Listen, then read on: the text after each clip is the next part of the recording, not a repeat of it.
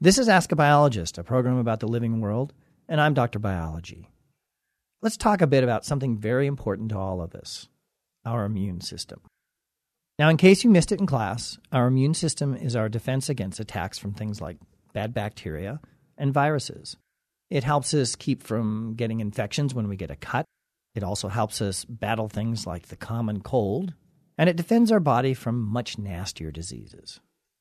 At Ask a Biologist, we even think the immune system is so important that we created a comic book on the subject that's become a favorite of kids of all ages. It's called Viral Attack, and it tells the story of how a collection of special cells protect you. It includes, among others, the macrophage. And macrophage, it's a kind of a fun name, and it means big eaters because they eat the bad bacteria. There are also other cells, the B cells and the T cells, and the T cells have this really powerful cytotoxin that they use to destroy bad cells or cells that are infected. Our guest today also thinks the immune system is one of the most important systems in the body. Dr. Paul Turk is a pediatrician and adjunct clinical faculty member of the Department of Pediatrics and Infectious Diseases at the University of Michigan. He's at ASU giving a talk at the Center for Evolutionary Medicine about the human immune system and how, when, and why it needs to reboot. Let me give you a hint. It's not like rebooting your home computer or smartphone. Welcome to the show, Dr. Paul Turk, and thank you for visiting with me today. Well, you're welcome. I'm happy to be here. Thanks for inviting me. Before we jump into rebooting our immune system, can we first talk a bit about how it works? Sure. The immune system is a very complex part of our bodies, probably second most complex to the brain. And it is that way because it has to figure out what is the body that doesn't need to be attacked and what is foreign, like a virus or a bacterium, that could do us harm, and it does need to be attacked. And so that's a difficult thing to do. And so the immune system has to be pretty complicated in its structure in order to do that. As we talked about at the beginning, there are a cast of characters, as I would call them, and these are the different cells that are part of the immune system. And I talk about the macrophage and the B cells and the T cells. All of these have a very particular role. Exactly, they do. It sounds like a system that is pretty much perfectly worked out. So why does it need to reboot? Well, it is pretty much perfectly worked out, but it's not perfectly worked out. There are two general answers to that question. They're both, I think, equally important. One is that the immune system gets old, or the word for that is it senesces. And so you have to, at some point, for everything, start over. And that starting over is rebooting. But there's another angle for the immune system that you have to take into account, and that is that germs, the things that infect us, they change quickly. They evolve very quickly. And so you can build this great immune system that has a great memory for fighting all the usual suspects, and then time passes and the usual suspects have changed. And so you have to reboot and start over. And in humans, we recombine our genes with another person. And so that allows us to create a huge variety of cell types to fight all these changing germs. And so we have to do that periodically. And we do that by making children. And that's the time when the immune system basically reboots, is when we start over again with reproduction. So the rebooting happens at birth. Yes. It's not something that you and I do periodically as well. We do sort of miniature minor rebootings in our lifetime. The immune system cells have this gene change mechanism built in that allows them to mix things up, and it gives us a good way, but a relatively limited way to produce variety to deal with the new variety that germs are always posing for us.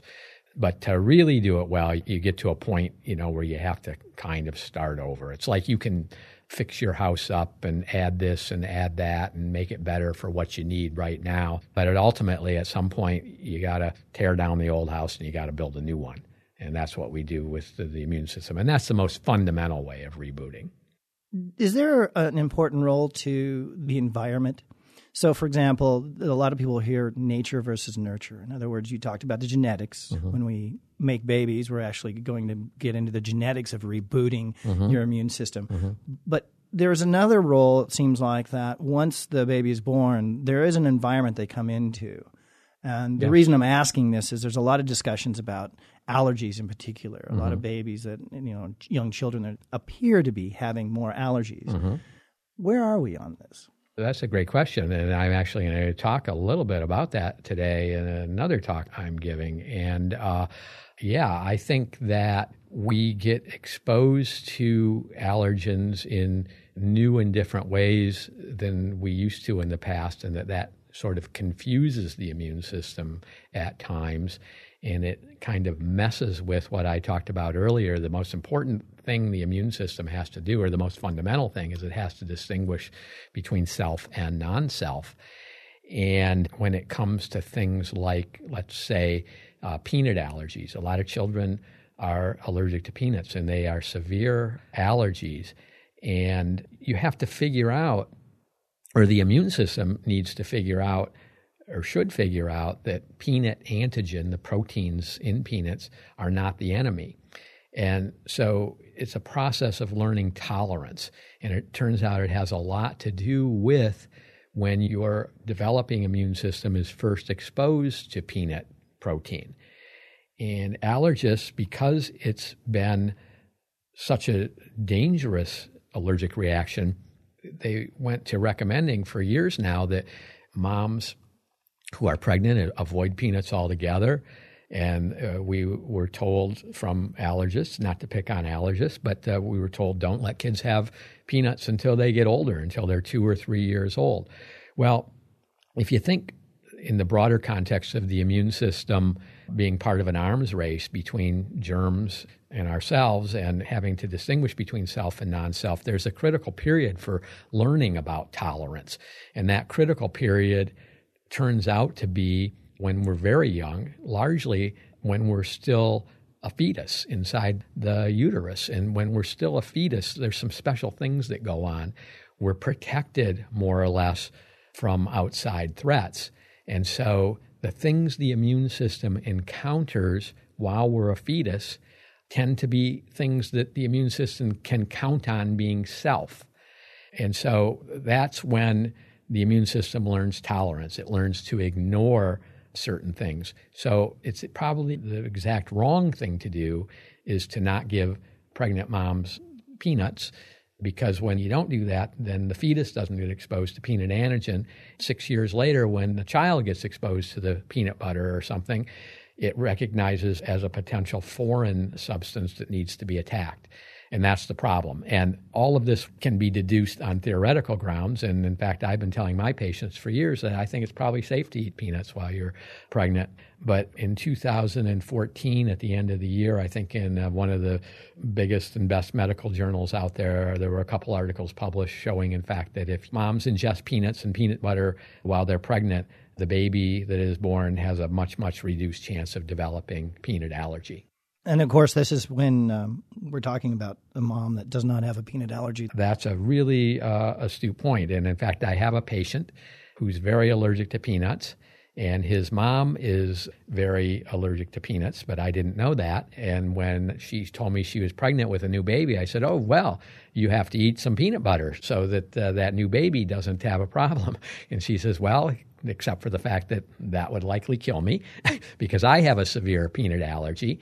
So that's a problem. It's not totally a dead end there, because there could be ways in theory of introducing peanut antigen to the fetus or the young child and avoiding exposure to mom. It'd be more difficult than simply having mom who's pregnant eat a peanut butter sandwich, but there's still potential ways of doing that. So if we get back to our rebooting of the immune system, there's a topic that you're going to be talking about this afternoon that I'm going to be very interested in learning more about. But I'd like to talk a little bit about now. It's what you call T-cell education. Yeah. So what happens is all your blood cells, including all your white blood cells, which comprise the immune system, they get made in the bone marrow, and they migrate from the bone marrow. And the ones that are destined to be T cells move into the thymus. They move into it there. And in fact, that's where they get their name. Thymus begins with T cells. And so what happens there, and this is a bit of a simplification, a lot of things happen there, but sort of the main thing that happens is every young T cell has a receptor. And when it's in the thymus, it's presented with antigen. Those are proteins with shapes. And if that antigen fits tightly in that T cell receptor, then the T cell in question is sent signals that make it commit suicide, or apoptosis is the word. And the reason for that is the antigen you're being presented in the thymus is supposed to be self-antigen. So you want to get rid of those T cells that will react to self before they get out into the periphery and can do things like attack your liver or your pancreas. And so they undergo apoptosis if they bind tightly with antigen when they're presented with it in the thymus. And all of that, as you probably figured out by now, depends on the thymus truly being a privileged place where only self-antigen is presented. But remember, we talked earlier about an arms race, about germs being devious little things. And so if you're a germ and you want to gain free rein, you want to hide from the immune system, well, get yourself presented in the thymus. And what will happen then is T cells that would react to you and orchestrate an army of other cells to fight you will get deleted before they can do that. And so germs have had a strong evolutionary incentive to get their antigen presented in the thymus. Again, we go back to the best time to be assured that the antigen being presented in the thymus is truly self-antigen is while you're a fetus, because your mom's immune system's protecting you, along with, all kinds of other things like you're wrapped in membranes, you're inside a uterus, you're not exposed much to the outside world. So that's the time when you want to start over. You want to reboot. You want to rebuild this huge new T cell repertoire to fight things. And it's the time when it's most reliably true that you're only letting T cells out that will react to foreign things, not self things. So there's a T cell library in there. That's right. Yep. And all those are the good books, yep. The good library of cells, and those yep. are the ones that yep. can be trusted. The good books are the ones that don't react to self, and the ones that are made to commit suicide are the ones that do react inside the thymus, and they react too strongly to self, and so they get deleted. And so it's an education process, is how immunologists sometimes refer to it. You go to school in the thymus as a young T cell, and you only get to graduate if you don't react to self. Very good. Now, you're called a Darwinian pediatrician. Mm-hmm. Can you talk a bit about what that means? Yeah, back when what's now usually called evolutionary medicine was getting its start, one of the key papers published that is sort of noted as the starting point is one called The Dawn of Darwinian Medicine. It was published by Randy Nesse and George Williams. And the Darwinian term sort of got replaced with evolutionary for a number of reasons. But one is that in some people's minds, Darwinism evokes this survival of the fittest idea, and it sort of can lead to the notion, especially when you're a pediatrician, that we're only going to take good care of the fittest children or something like that. And of course, it doesn't mean that at all. It means that we're using Darwinian or evolutionary principles to figure out new and better ways to take care of all children. We're not making any judgments about which ones are good or which ones should be privileged or not. We love all children. Darwinian pediatricians do, or evolutionary pediatricians do. And all we're trying to do is figure out ways to better care for all of them. Are there other doctors that call themselves Darwinian physicians? Or evolutionary? Yeah, there's a small number, but a growing number that refer to themselves as evolution-minded or evolutionary internists or whatever it may be. But, it's something that we talk about more in academic circles than we do in the clinic. Even people who don't think evolution is a fact can benefit from evolutionary medicine. We might think in evolutionary terms when we're trying to advise them to treat a fever, which is part of the immune system's response to help fight germs. I don't think anybody puts a sign out on their door saying Darwinian or evolutionary physician, because unfortunately half the U.S. population would probably be turned off by that. But we do, proudly call ourselves Darwinian-minded. Very many of us do. And there's this growing movement. Randy Nesse here at ASU is one of the leaders of it, has been promoting it for years and years, and was one of the founders of it. I was there in the early days too. 5 or 6 of us used to meet once a month at the University of Michigan in the hospital and talk about this new thing and new ways we could use evolution to further medicine in general. This was long before I was a physician, by the way. It's one of the things actually that led me at the age of 39 to go to medical school, and was very much stimulated by those ideas, and it pushed me down that path. Actually, this is very timely for you to mention that, because I noted that your path of becoming a physician was a bit different than most doctors. How did your journey in science bring you to the realization you wanted to be a doctor? I always loved children, and I was always sort of interested in health-related issues. But I never really wanted to be a doctor until I was doing field work in Micronesia, and I met 2 doctors who happened to be there. They were doing service in an underserved area in order to pay back their medical school loans, and we became pretty good friends. One was from Yale and the other one was from Penn, and I had a young daughter with us then at the time, and she would pick up things, and I just was filled with admiration because I, as an anthropologist, couldn't do all that much to help her, but they, as physicians, really could, and I thought, wow, this is really interesting stuff. And so when I got back to the University of Michigan and this evolution in medicine thing was being started up, that just furthered my interest. And I eventually got to know a really smart guy named Richard Miller, who's an immunologist at the University of Michigan. And he was one of the few people at the time who had an MD and was doing great work and was well received in the field, who was thinking evolutionarily. And so by luck, I sort of joined with him and some of his postdocs who were also doing this. Kevin Flurkey was one that was very influential to me. So I started to get interested in the evolution of the immune system. T cells were his focus. And Kevin and I mentioned Kevin, we were very interested in why the thymus is so vigorous and works so well in utero and then starts to fade away once we're born. And by the time we're adults, there's not much left of it. And from what we talked about earlier, I kind of gave that answer. The time for the thymus when it can best do its job is while it is at the fetal stage. But anyway, I decided at that point from working in Rich's lab, after learning some immunology, that I really liked this stuff. And so I decided I was going to go to medical school, but not to be a practicing physician, but just to get the MD so that I would have some chance of being hired, say, in a microbiology or pathology department at some university. But when I got there, you do a lot of patient stuff in medical school, and I found out that I really liked treating and interacting with the kids.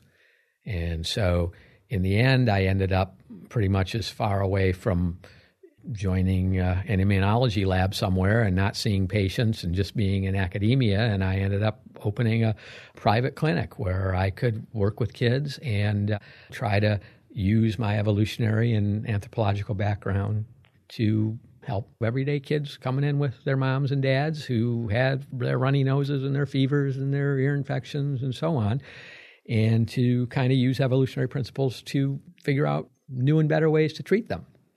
To tweak things, really. I don't want to make it sound like it's revolutionary if you understand evolution. Oh, you can fix everything. It's not that. But, there are little things, subtle things, and some not so subtle things that you can do if you have evolution in mind when you're running a community pediatric practice. So how does anthropology fit into the practice of medicine? Well, in pediatrics, it teaches that there are lots of ways to raise healthy, happy children. And so it allows me as a pediatrician to be more flexible than some of the old-fashioned pediatricians who used to say, no, you have to do it this way. You have to throw away the bottles when they're 12 months old, or you have to have them sleep in this condition or this environment and not that condition. Once you're an anthropologist, there's lots of ways of doing things. There's lots of good ways of doing things, and you can be more flexible. And I think that is something that parents like, especially in this day and age. We've got an internet, and they can Google how people do it in different places, and they want to talk about it. And I have some experience in that because that's what I studied as an anthropologist, was child rearing. Back to the evolutionary medicine and the Darwinian pediatrician. Mm-hmm. Are there misconceptions about the difference between someone that says that they're going to practice with a focus on evolutionary medicine and a traditional pediatrician? Well, there are. I really had a wake-up call when I had an interview with the New Scientist magazine, and I didn't write the headline, of course, but the headline was something like Darwinian pediatrician says hold the painkillers. And, I generally support that in the sense that acetaminophen and ibuprofen are, millions and millions of doses of that are taken every year, not just in adults, but in children. And those are great medicines when they're called for. But my point was just that they're used too much, that a lot of the things they're used for, when you get a twisted ankle, say, it hurts. And so the pain makes you sort of lay off and not keep playing that soccer game. So it's not all bad for a twisted ankle to hurt. The swelling and the inflammation that occurs when you twist your ankle, those are all part of the immune system and the inflammatory system working to heal that ankle. And so when you take some of these powerful anti-inflammatory medicines just willy-nilly, you can be interfering with all that and causing more harm than good. And so, I said that very briefly. It was like a one-page article, and I was shocked to see a few days later after it came out some comments of people. There was somebody who said, I, had back surgery or something like that the other day. Would Dr. Turk, a Darwinian doctor, want me to have had that surgery without anesthesia? Would he have wanted me to not take any painkillers afterwards? And then there were other people who said, well, I'm glad he's not my pediatrician. That's cruel to hold the painkillers and so on. Well, of course, that's not what I was saying at all. That was, again, it was a wake-up call to me because you have to always keep in mind when you're saying things what people will read into it.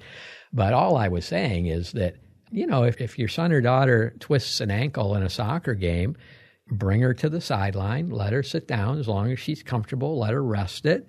And if she can keep it comfortable by just taking it easy, that's the best way to let it heal. Let nature take its course. If a child can't get comfortable and writhing on the bench because they're in pain, well, then you go to the emergency room and then you may need some painkillers. I mean, it's a little bit of a balancing act. And again, I think it's this term Darwinian, survival of the fittest. It's this harsh nature, red in tooth and claw kind of idea, and it's not that at all. I mean, Darwinian pediatrics or evolutionary pediatrics, I think, is the kindest pediatrics. Well, I would sum it up as listening to the body. Yeah. Right? Yeah. What is it telling you? Yep.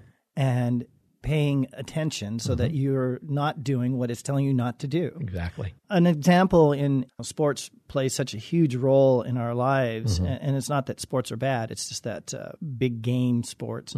One of the things that comes to mind are steroids. Yes. In particular, the players that are taking steroids because they have inflammation. Right. That way they can go play. The problem is what's happening down the road. Yeah. That's another example of taking it too far, trying to avoid what the body's trying to tell you. Yeah, and that's very dangerous. In fact, it's funny because I kid with some of my athletes, the high school kids who come into the office. They're dreaming big. They're thinking they're going to be the next guy signing a contract or the next woman signing a contract for $1 million or whatever it is.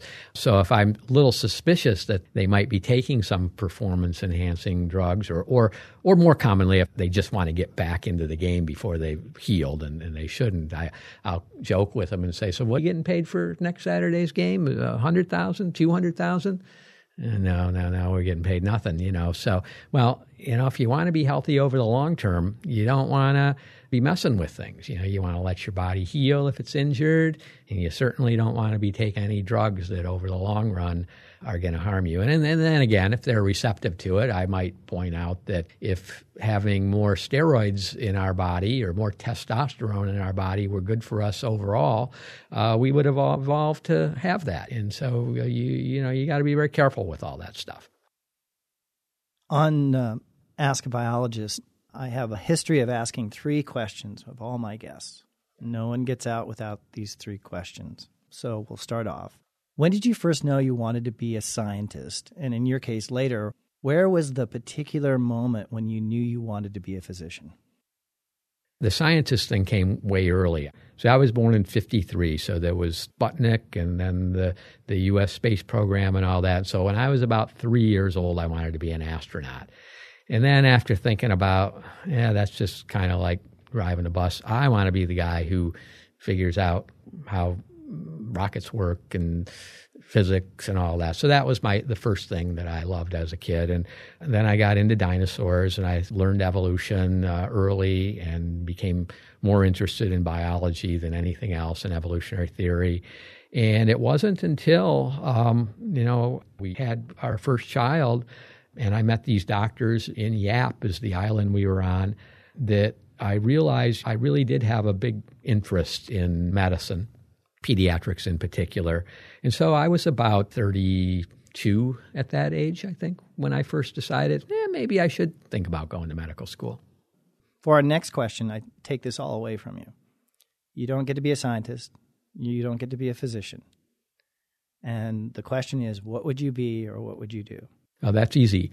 Back when I was making the decision to go to medical school, I had a sign on my door. I think my wife put it up there because we talked about it.